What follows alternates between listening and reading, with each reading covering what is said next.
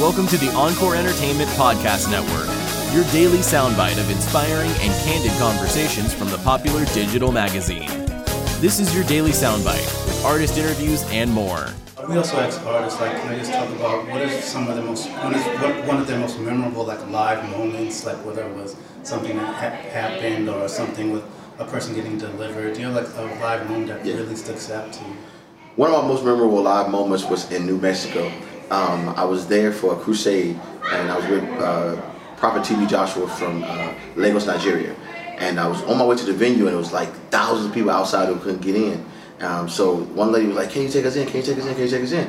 So we let him come in with us, whatever. And I said, "Why are y'all rushing to get to this place?" And she said, "Well, Bashan, you all in the U.S. you have doctors when you get sick. You have certain things that happen to you, but sometimes all we have is our faith."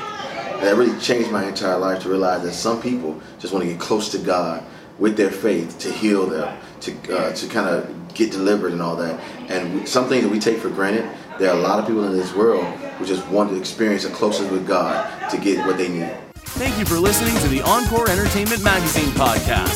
Be sure to subscribe and share with a friend.